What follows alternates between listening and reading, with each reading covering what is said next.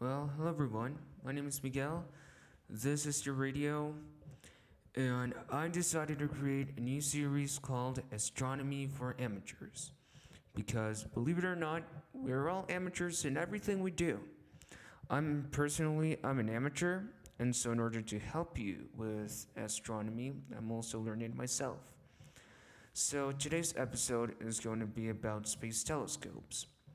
So, when you're new to this hobby, you might be wondering which telescope should I buy? Where should I buy them? Or should I even have a telescope? So, let's get started.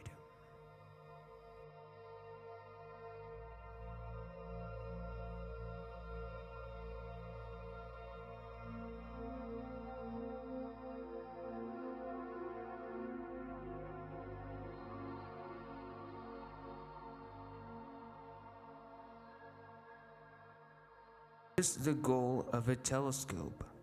What can I see with a telescope? What are the types of space telescopes? So, this is going to be extremely useful if you're an amateur and you're looking for your first telescope to buy. To start off, we're going to talk about its goal and its function.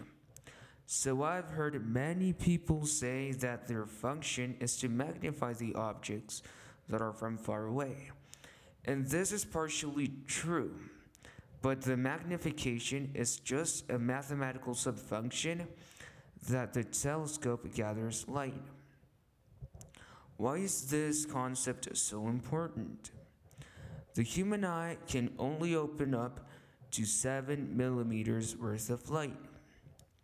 There are objects that are enormous in size, but our eyes will simply not open wide enough to see them.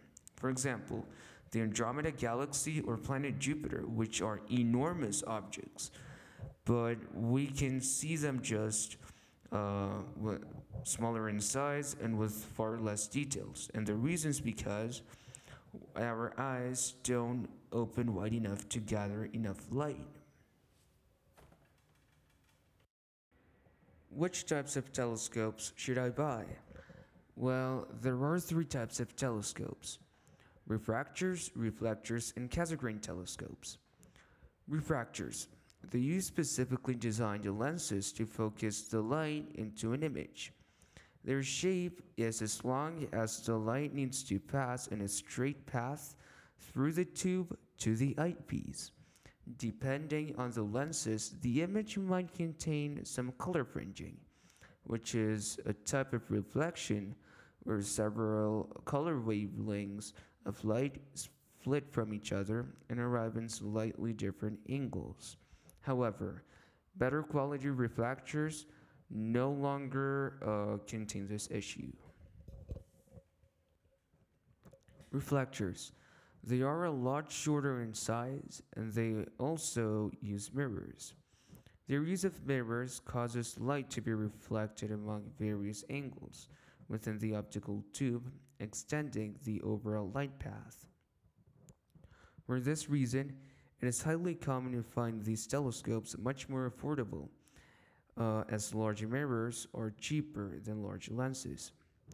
Refractors are not susceptible to color fringing, unlike the doublet refractors.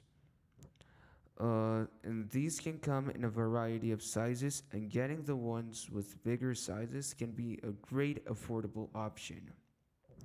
Something to consider about is that the image might be upside down if you try testing it for the first time. And if it is the case, it would be best to use a finder scope to adjust it. But since most of them come with the finder scopes and red dot scopes, you don't need to spend an extra buck. Since they use mirrors, these types of telescopes need a type of maintenance which is called collimation. So, collimation is the process of aligning all compounds in a telescope to bring the light to its best focus. Finally, we have the Smith Cassegrain telescopes. These telescopes are a mixture between both reflectors and refractors. This makes them far more portable than the previous two. And this is made possible because of a device called the corrector plate, which folds the light path, and the secondary mirror that magnifies the light internally. Since it contains mirrors, these telescopes still require collimation, however, much less often than reflectors. And if these telescopes are well maintained, they can keep their collimation for years. I also recommend to try using binoculars before you deep down into telescopes, since you can also see a wider view of space, even though it offers far less magnification. In conclusion, which type of telescope is right for you? There's absolutely no right or wrong answer. If you just want to see the moon or its nearby planets orbiting by, a refractor might be right for you. If you want to do a distant observation around deep space and see nearby galaxies, a reflector might be best for you. Or if you want a big amount of flexibility between both of them, a Cassegrain telescope might be the best option. However, it all depends on your purposes. This is your radio astronomy for amateurs, and I will see you in the next episode.